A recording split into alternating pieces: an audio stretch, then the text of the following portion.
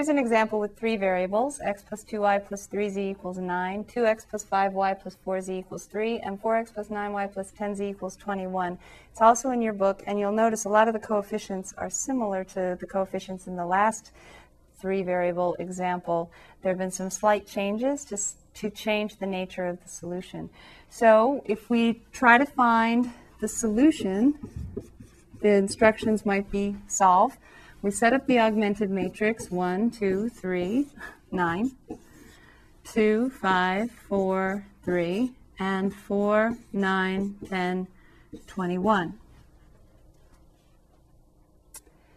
Now when we perform row operations on this, we again hopefully notice this 1 in the good spot. So we need zeros below it. So if you would like to pause and come back, that's great. Negative 2 times row 1 added to row 2. That's going to be our new row 2. Rewriting row 1, 1, 2, 3, 9. Negative 2 plus 2 is 0. Negative 4 plus 5 is 1. Negative 6 plus 4 is negative 2. And negative 18 plus 3 is negative 15.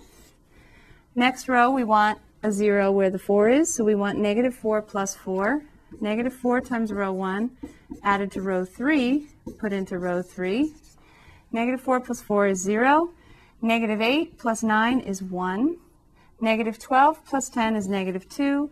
And negative 36 plus a positive 21 is, 36 plus 21 is a positive 15, negative 15, I think. Difference of 15 and it's negative. So negative 15. Now we have the 1, 0, 0. Next, it's nice, we already have a 1 here, so I just need to get zeros above and below. So negative 2 row 2 added to row 1, put that into row 1 this time. So I have 0 plus 1 is 1, negative 2 plus 2 is 0, positive 4 plus 3 is 7, and positive 30 plus 9, 39. Leave the second row alone. And then down here, all I need to do is subtract row 3 from row 2. So I have to say negative row 2 plus row 3. Put that into row 3. So I have 0 plus 0 is 0. Negative 1 plus 1 is 0. Positive 2 plus negative 2, there's that 0 again. And then I have positive 15 plus negative 15.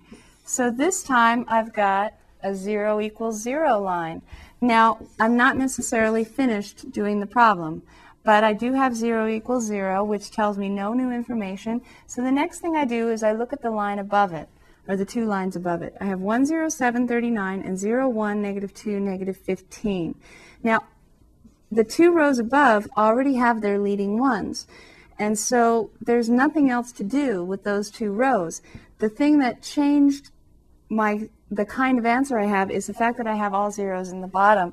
So I've done as much as I can to reduce this down. Notice it's no longer the identity matrix and a line and the answers. Now the key to figuring out how to interpret this matrix, I think the key is to take each row going from the bottom. This is 0 equals 0, so that tells you, okay, keep looking. And then you have y, 1y, minus 2z equals negative 15. And then the top row says 1x plus 7z equals 39. So I have my interpretation of the first two rows, x plus 7z equals 39, and y minus 2z equals negative 15. Now, what you'll notice in each of these, first of all, the leading ones correspond to the x and the y. Second of all, the z's are in both of these. That's not always the case. In this case, both rows have z in them. It's easiest to just, if it's set up this way, to just go from the last variable forward in terms of deciding what I'm going to call k. Now let me explain why we need to do that. Y and z are both in this equation. We have two variables in one equation, and so one is going to depend on the other. That's why it's called dependent system. So we have one depending on the other, so we need to let one of them be the independent variable. Now what we do is if we have the variables x, y, z, and z is appearing in an equation with another variable, we let z be the independent variable. If we had x, y, z, w, and w was appearing in these equations, we would let w be the independent variable. But a really easy rule of thumb is to just notice that whichever variables correspond to your leading ones, they're going to depend on the other variable. You're going to solve for the variable that has the leading one coefficient. So you want to solve for y in this case. Y equals 2z minus 15.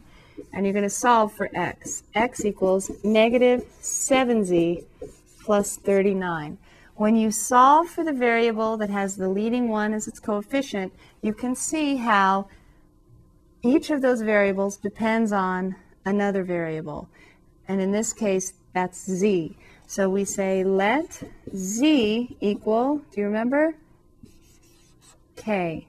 When z equals k, then y is going to equal 2z, or 2k, minus 15, and x is going to equal negative 7k for the negative 7z plus 39.